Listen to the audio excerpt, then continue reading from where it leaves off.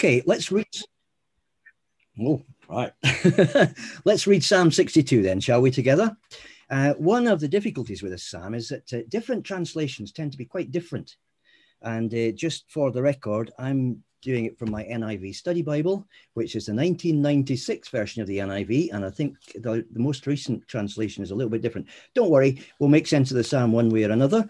It's a psalm that has a clear message. It cuts through very openly, despite any difficulties you might encounter en route. But anyhow, let's read it together. This is my version. My soul finds rest in God alone. My salvation comes from him. He alone is my rock and my salvation. He is my fortress. I shall never be shaken. How long will you assault a man? Would all of you throw him down, this leaning wall, this tottering fence? They fully intend to topple him from his lofty place. They take delight in lies. With their mouths they bless, but in their hearts they curse. Find rest, O my soul, in God alone. My hope comes from him.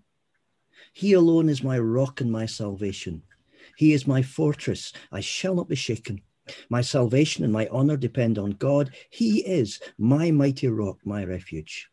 Trust in him at all times, O people. Pour out your hearts to him, for God is our refuge. Low-born men are but a breath.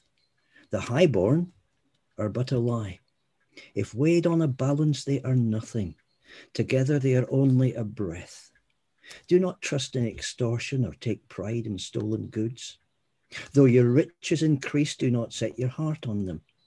One thing God has spoken, two things have I heard, that you, O God, are strong, and that you, O Lord, are loving. Surely you will reward each person according to what he has done. Right, that's our psalm. Let me just see if I can do a screen share here and make sense of this. Here we go, come on, that's the one. That's a slideshow we want. Right, can we see that? Yep, good. I'm taking that as a yes anyhow. Let's just make the screen a little bit bigger here. And there we go. I've called this to start with the only thing that counts. Continue. Okay, fair enough. Because last night, as you maybe noticed, was the Champions League final. And Chelsea won, Manchester City lost. And I didn't actually get to see it. I was going to somebody's house to watch it, but it didn't work out in the end. And I only managed to watch the last 10 minutes or so on YouTube. That means I missed the goal. The one goal that made the difference, scored by Kai Havertz in the 42nd minute. And the whole season for those two clubs, the whole story of 20 to 21 came down to this one moment. Because however much they tried in the second half, Manchester City couldn't do anything about it. And by the time I switched on, it was getting pretty desperate. There was one thing they wanted to do. The only thing that counted was getting the ball in the net. And they didn't manage to do that. Now, they've done all sorts of amazing things this season. It's not been a bad city for Manchester City by any means, but this was the one thing they wanted, and they just could not make it happen. For Sergio Aguero, one of the greatest goal scorers in the club's history, it was tragic because this was his last game for the club, and the only thing he wanted was to go away with the winner's medal. As it was, he had to get a loser's medal instead. And I started by talking about that because Psalm 62 is a psalm that talks about only again and again and again. It's interesting, actually, how many repetitions there are in Psalm 62, considering how often it uses the word only. And you'll notice that there are 6 times when a verse starts with the word only. That doesn't come through in most English translations, but it's that repetition in what is it, just 12 verses, is so obvious. It's clear what the psalm is saying. We are talking about something non-negotiable here. Something that's the only way to look at life, the only way to live your life, the only way to make sense of what's happening around you. And so you've got the word only 6 times. You've also got the word rock 3 times. Now I counted up, and God as our rock comes up 18 times throughout the book of the Psalms. It comes again and again. Lord is my shield, my rock, my deliverer, all that kind of thing. But there is no other psalm in which it's used more than once. Here, you've got the word rock 3 times. And that, again, I think is saying something about the theme of this psalm. It's talking about something that's totally reliable, something you can depend on, something you can fix your life around. The third, the word occurs 18 times in Psalms, only here is it used more than once. The third thing to notice, I think, is this, that funny little phrase, Selah, comes up 3 times. It comes at the end of verse 4, in their hearts they curse, Selah. It comes at the end of verse 8, for God is our refuge, Selah. And then there's another one right at the end. Now, why is that the case? What does Selah mean anyway? The answer is nobody really knows for sure. I remember once asking my mother when I was little, what does this word Selah mean in the Psalms? And she said, it means stop and think and don't read any more until you've thought about it. And that, quite honestly, is as good a definition as scholars have been able to come up with through the years. It's a point of pause. And the reason you're pausing is because you want to reflect on what's just been said. That's the closest we can get to it. We don't know more than that. But clearly, from the way it's used in Psalms, it comes at a point where you need people to be thoughtful. You need them to think, have I really understood this? Have I got this in my head? Because there is no point in going on unless I have. So there are 3 important movements in this psalm, I guess. There's verses 1 to 4 before the first Selah, verses 5 to 8, and then it says Selah again, then finally verses 9 to 12. And I think each of those 3 sections is talking about an only thing. The first 4 verses, it seems to me, are talking about the only place where your life is safe. We'll have a look at that in a moment. The second section, though, moves on from talking about the sort of philosophical argument. Well, where can I find safety? What is life all about? What do I need to do in order to be safe and secure in life? And it talks about applying it to yourself. Verses 5 to 8 are about the only thing you need to do. And so from saying, my soul finds rest in God alone, he turns around to say, find rest, O my soul, in God alone, in verse 5. Turns around and talks to himself and says, look, if you really believe this stuff, apply it, live it out, and here's how you do it. So verses 5 to 8 are about the only thing you need to do to apply this stuff to your life. Then verses 9 to 12, well, it seems to me that's about the only way to think successfully, because those verses look at human beings and other ways of living life. And it said, well, what are the alternatives? Why don't people live this way if it's the only way to live? And it looks at all of the alternatives and say, none of them work. There's only one way to think successfully. So that, it seems to me, is what Psalm 62 is about. And we're going to look at those 3 sections now for a minute or 2. First of all, then, the only place where your life is safe. One of the reasons that English versions are so different from one another is because in Hebrew, this psalm is very terse indeed. It takes a lot of English words to add the flavor of what's going across in the Hebrew. This guy on the screen staring at you is Robert Alter. He's a Jewish scholar of the Bible, whose interests, sadly, are only the Old Testament.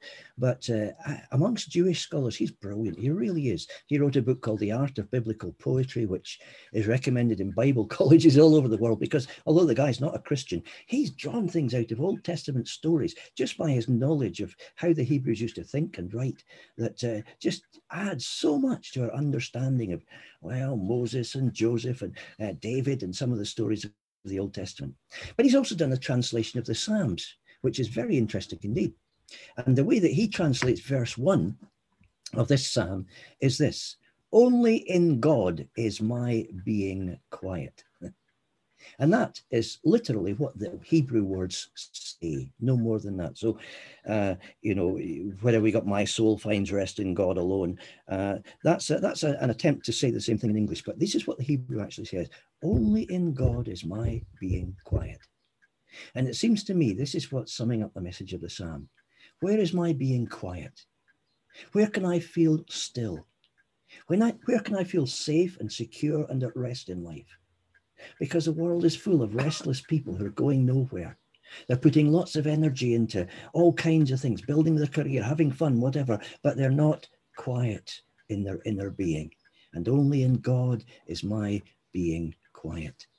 That's what the psalmist wants to say, David, in these first 4 verses. There's only one place you can go if you want to build a life that's secure, on the rock. And remember, the word rock comes up 3 times. So the verse 1 says, only in God is my being quiet, from him is my rescue. And this word rescue or salvation is going to come up again and again. It's a Hebrew word, Yeshua, And you know whose name that was. It's the name of Jesus in Hebrew.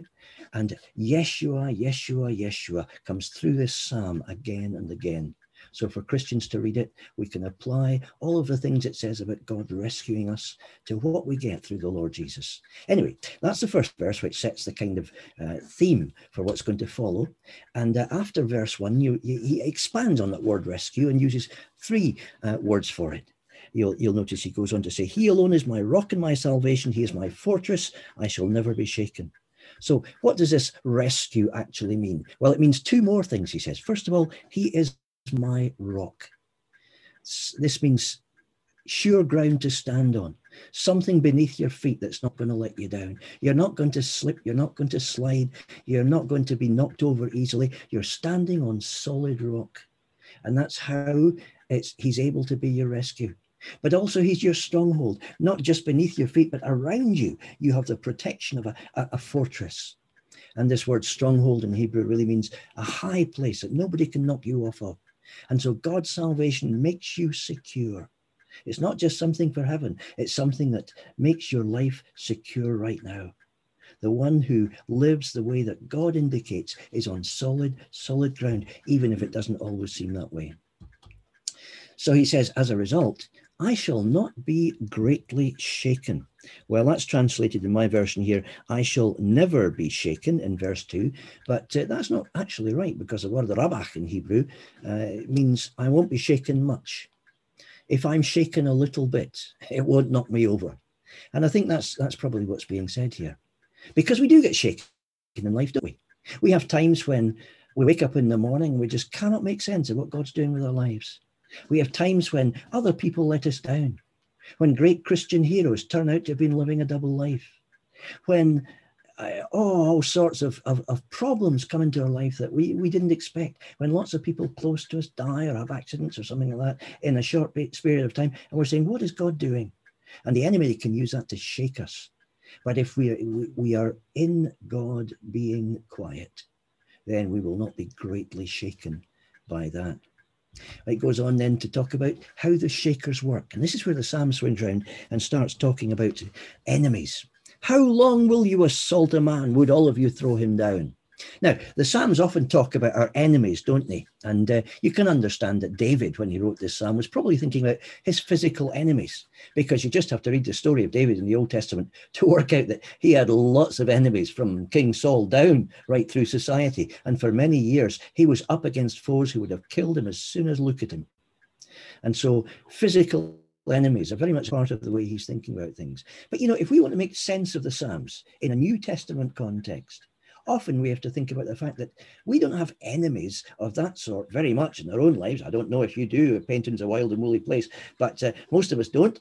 And the enemies we have tend to be spiritual ones.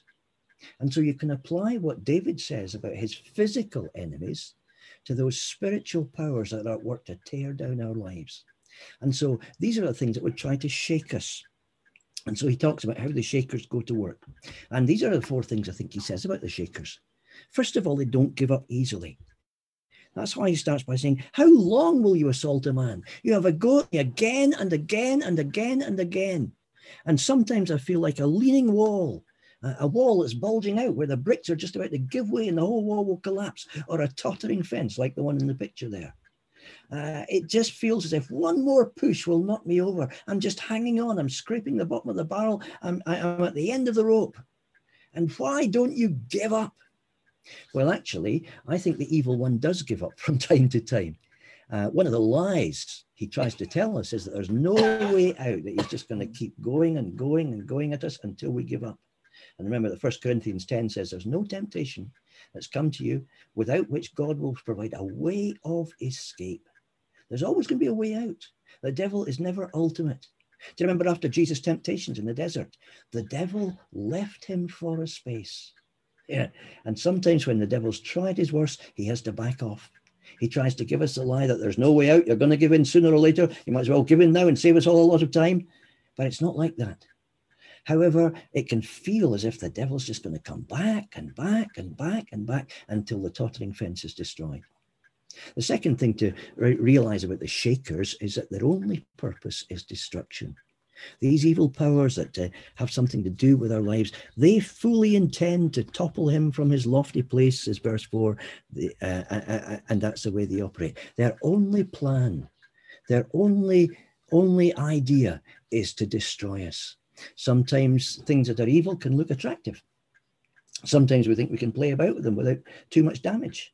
But their only plan is destruction. And the only thing we can do is stay well away from it. Because when you get involved just a little bit in things that you shouldn't be involved in, it just gets worse. And their plan is to destroy your life, to muscle in on you and just turn you into something you were never supposed to be until there is nothing left. Third, their promises are misleading. It goes on to say they take delight in lies. They may seem to be much more attractive than the life you're living at the moment. You might feel that you can have a bit of this and a bit of that, but actually you can't. Their promises are misleading. And fourth, their appearance is deceptive. With their mouths they bless, but in their hearts they curse. And one of the secrets of conquering sin in our own lives is to realize that when it looks attractive, it actually isn't.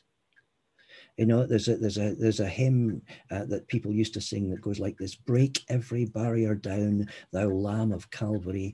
Show me the awfulness of sin, the thing that grieveth thee.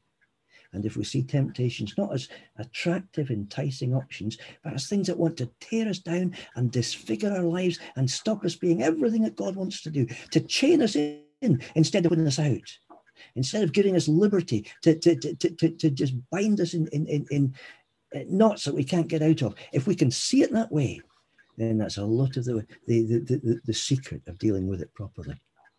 Okay, so that's the first thing he's got to say. And then we reach the second part of the psalm. And this is from verse 5 onwards. We've done our Selah bit. We've meditated on it. We've understood the principle. And now he says, but you do need to live this out in your life. This is a picture of Blondin, the great 19th century tightrope walker, whom I've probably mentioned at great parts before now. He started crossing Niagara Falls on a tightrope in the year 1859.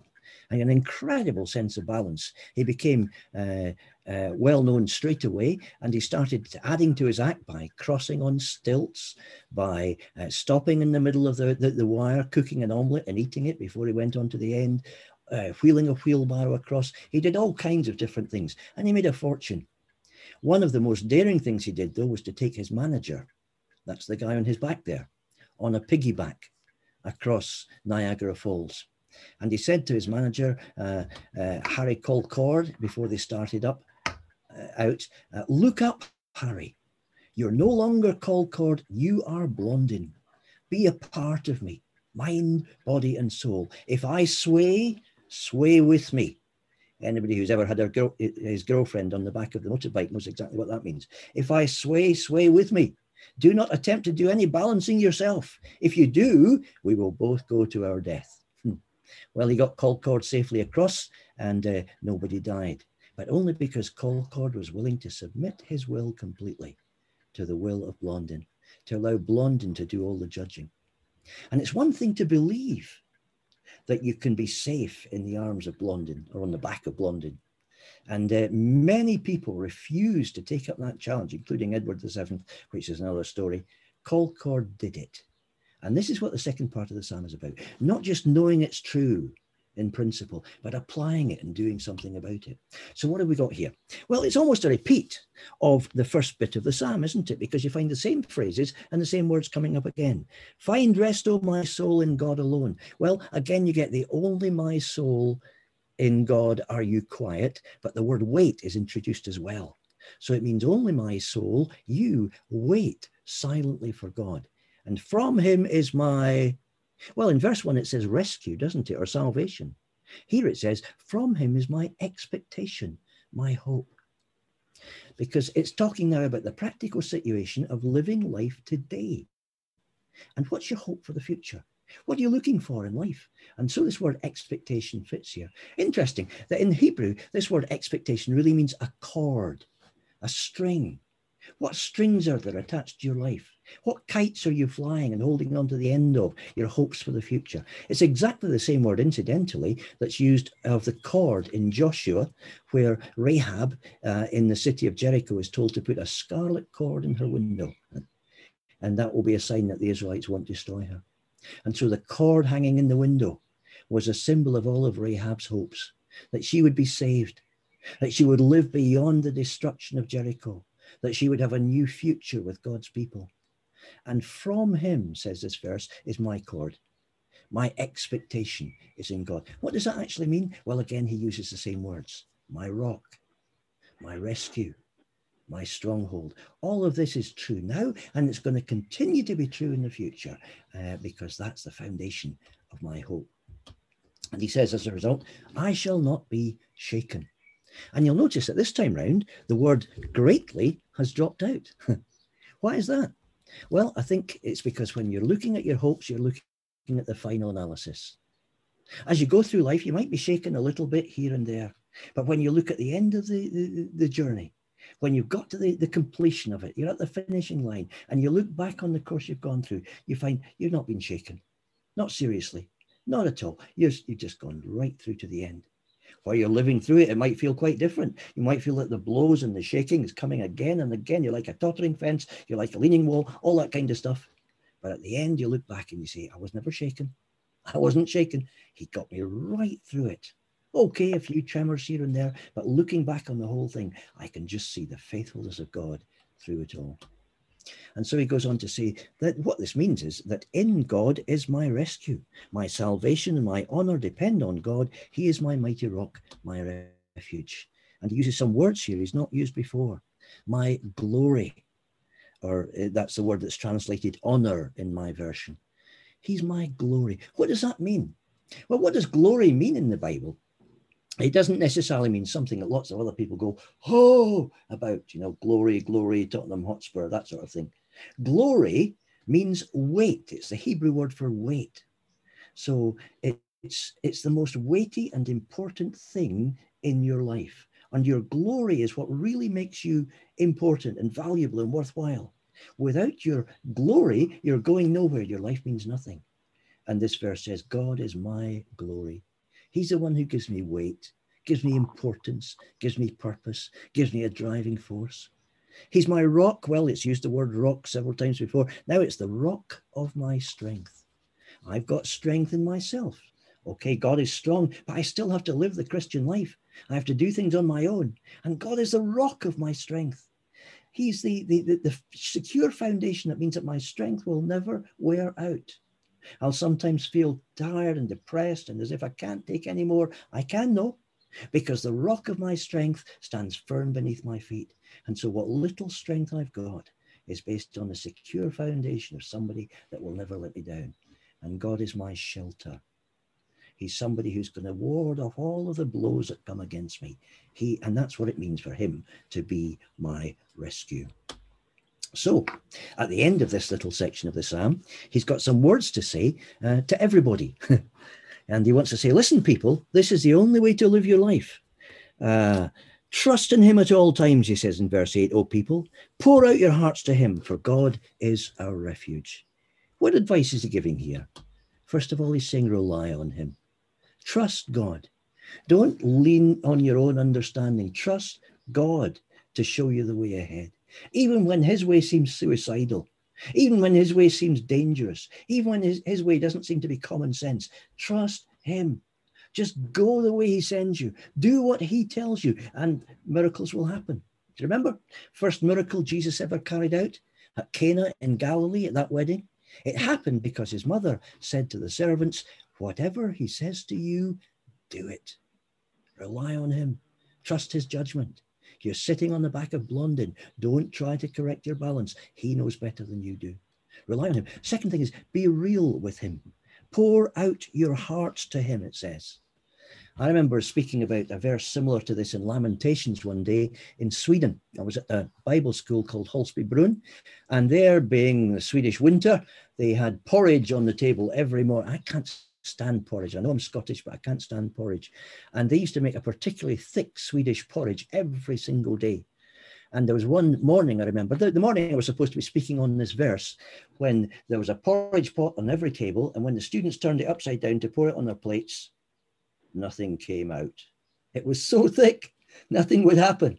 And so they had to scrape it out and add lots of milk to it and just make it liquid so you could actually eat some of this stuff. I just stayed well away from it. But anyhow, later on that day, I was trying to explain what this verse was about. Pour out your heart to the Lord like water.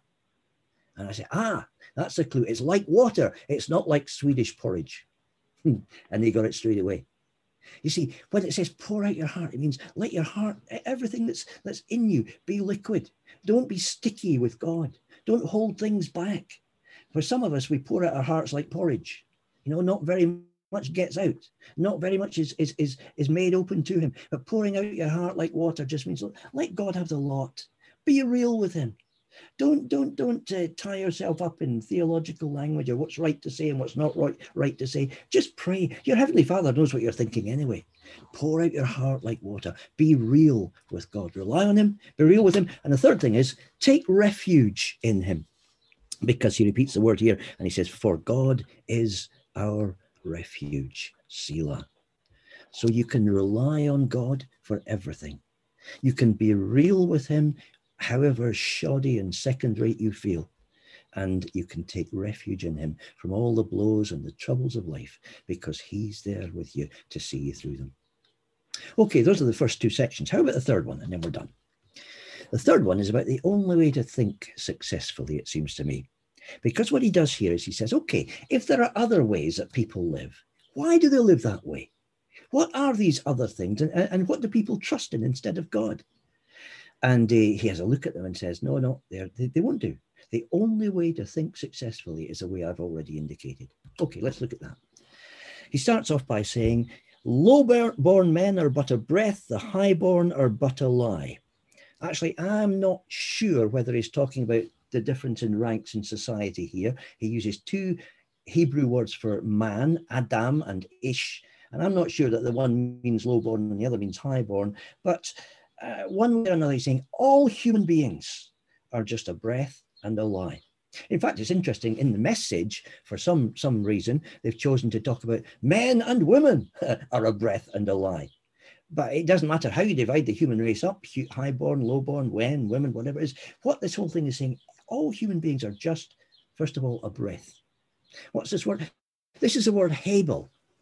And it's a word that's used a lot in the book of Ecclesiastes. You remember how Ecclesiastes says, meaningless, everything is meaningless. Actually, that's a terrible translation. It's just Hebel, everything is Hebel. Hebel really means moisture, vapor. Like when you blow on the windscreen of the back seat of a car or something, and then you write something with your finger on it. You know what's going to happen. It's going to crinkle up and go away, straight away. It'll be there for a second and it's gone straight away. And it's the same word that James uses in Greek when he says, your life is just a vapor. You make plans for tomorrow, for next week, whatever, but realize you're just like a breath. You're only a breath. And he says, we're also only a lie. Because when we take importance for ourselves, when we try to feel that we're going to be here forever, when we make plans as if we're the most important person in the universe, we may project a lot of confidence, but it's actually all a lie. Human importance is nothing very much. In time like an ever-rolling stream bears all its sons away. They fly forgotten as a dream dies with the opening day. And we're not here for very long. If we pretend to be important, we're just a breath and a lie. In fact, he says, we're actually even less. Because he says, low-born men are but a breath, high-born but a lie. If we're on a balance, they're nothing. Together, they're only a breath. It's less than a breath. And that's our importance in the massive scheme of things. If we put too much importance on ourselves, then we've got the whole picture wrong and we're never going to understand life properly. And so he goes on to say, okay, if this is true, what do you have to avoid? And he mentions just one or two things. There are lots of other things you could build your life around, but he talks about oppression. You can build your life about keeping other people in their place, bullying them, keeping them down so that you can rise up. And that's what this word is really talking about. Don't rely on it, he says. Don't rely on your ability to scramble to the top of the heap, to push everybody else down, to be the number one voice in your little world. Oppression doesn't work. Do not trust in extortion. Well, it's translated extortion in my version, but that's what it means. Anything that to put yourself ahead of other people and tries to manipulate them to get what you want. Manipulation just doesn't work in the end. He says also, there's theft, robbery. Don't cherish hopes from that. Don't take pride in stolen goods, it says in my translation. In other words, don't try to gain things that you shouldn't have and build your life around grabbing as much as you can get for yourself. That's theft. And don't cherish hopes from that. He says there's a third thing as well, which is wealth. Now, there's nothing wrong with wealth, and your wealth may grow, but the problem is the love of money is the root of all evil. It's not money that's the root of all evil, but the love of money is. And if your riches increase, the problem is you might set your heart on them. So he says here, though your riches increase, do not set your heart on them. Don't covet wealth. So many people, even in the Christian world, build their whole life around how much they can get for themselves. I read a story just this week about a guy in America who's lost his license to be a small-time arms dealer because he was selling one or two armaments that he didn't notify the authorities about and so on, and so he lost his license. And this is a great plague in America at the moment, where there are so many mass killings going around. There are lots of people selling guns who are fairly unregulated. But what interested me about this guy was the fact that the man concerned was a youth pastor in New Mexico, and he's now the senior pastor in another church in another state. So I did a little bit of a search for him on the internet, and he's actually made a lot of money from his guns business. And when I saw his house in New Mexico, which is now sold, so it was there on the estate agent's window, my jaw just dropped. Right? I've known princesses who've lived in poorer houses than that. And this guy clearly, on the side of his Christian work in the church, which was pretty good as far as I can see, was building an empire for himself. I don't know how much money he put into his guns business, but clearly the money he was making was just extortionate. Now, I can't judge that man because I don't know him, but I suspect strongly that wealth plays a larger part in his life than it really should. And it's certainly possible for Christians, isn't it? That we start coveting things we didn't covet 5, 10 years ago because our wealth is increasing and we see the benefits they bring and we just want more of it. So David says, don't rely on oppression to build your life around. Don't rely on theft of taking things that don't belong to you. Don't rely on your wealth just growing naturally. And he says, the important thing is to remember right at the end of this whole thing, two things. And he says, one thing God has spoken, two things have I heard. That's a phrase that's often used in Psalms and Proverbs, isn't it? To say, well, here's one thing. Oh, no, there's another. Here it is as well. It's like the Spanish Inquisition in Monty Python, if that means anything to you. But, you add in another thing and say, oh, they're equally important. One thing, no, two things. Here we go. Power belongs to God. That's the first thing. It's ridiculous to spend your life trying to manipulate the system, to get things for yourself, to strain against the bounds of your life to get what you're not supposed to have, when actually in the end, all power belongs to God anyway. But that's only one thing. What's the second thing? Mercy belongs to him too. It says in my version, you, O God, are strong, and you, O Lord, are loving. And that word loving, it's a weak word in English. The Hebrew word that's used here, chesed, means God's covenant faithfulness. A God who will never let you down. A God who always wants the best for his people. A God who is merciful. And who, even when you are unfaithful to him, will not. It's what Paul speaks about. Do you remember when he's writing to Timothy and he says, if we do this, he'll do that. If we'll do that, he'll do that. He'll do that. And he ends a little hymn by saying, if we are unfaithful, and logically you expect him to say, he'll be unfaithful too. But that's not what Paul says. He says, if we are unfaithful to him, he remains faithful because he cannot deny himself. That's what God's mercy is all about. A God who has us secure and will not let us go because he cares for us that much. So God is not just the awesome God of power who controls the universe. He's also the God of mercy who wants the very best for our lives. It's the only way to go. That's Psalm 62. Back to Ashley, I guess. Amen. Thank you, John. Let's just draw our time to a close and just allow God to speak through his message this evening. Father, we thank you then that we've been able to look through this challenging psalm. Father, if we were able to have it explained to us, Lord, we ask that we will meditate on it, or that we will apply it to our lives. Father, help us to be real with you. Help us to rely on you. And Father, help us to take refuge in you, our God and our salvation.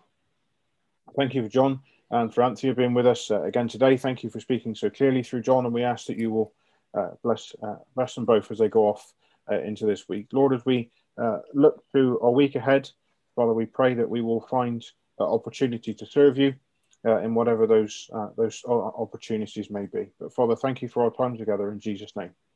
Amen.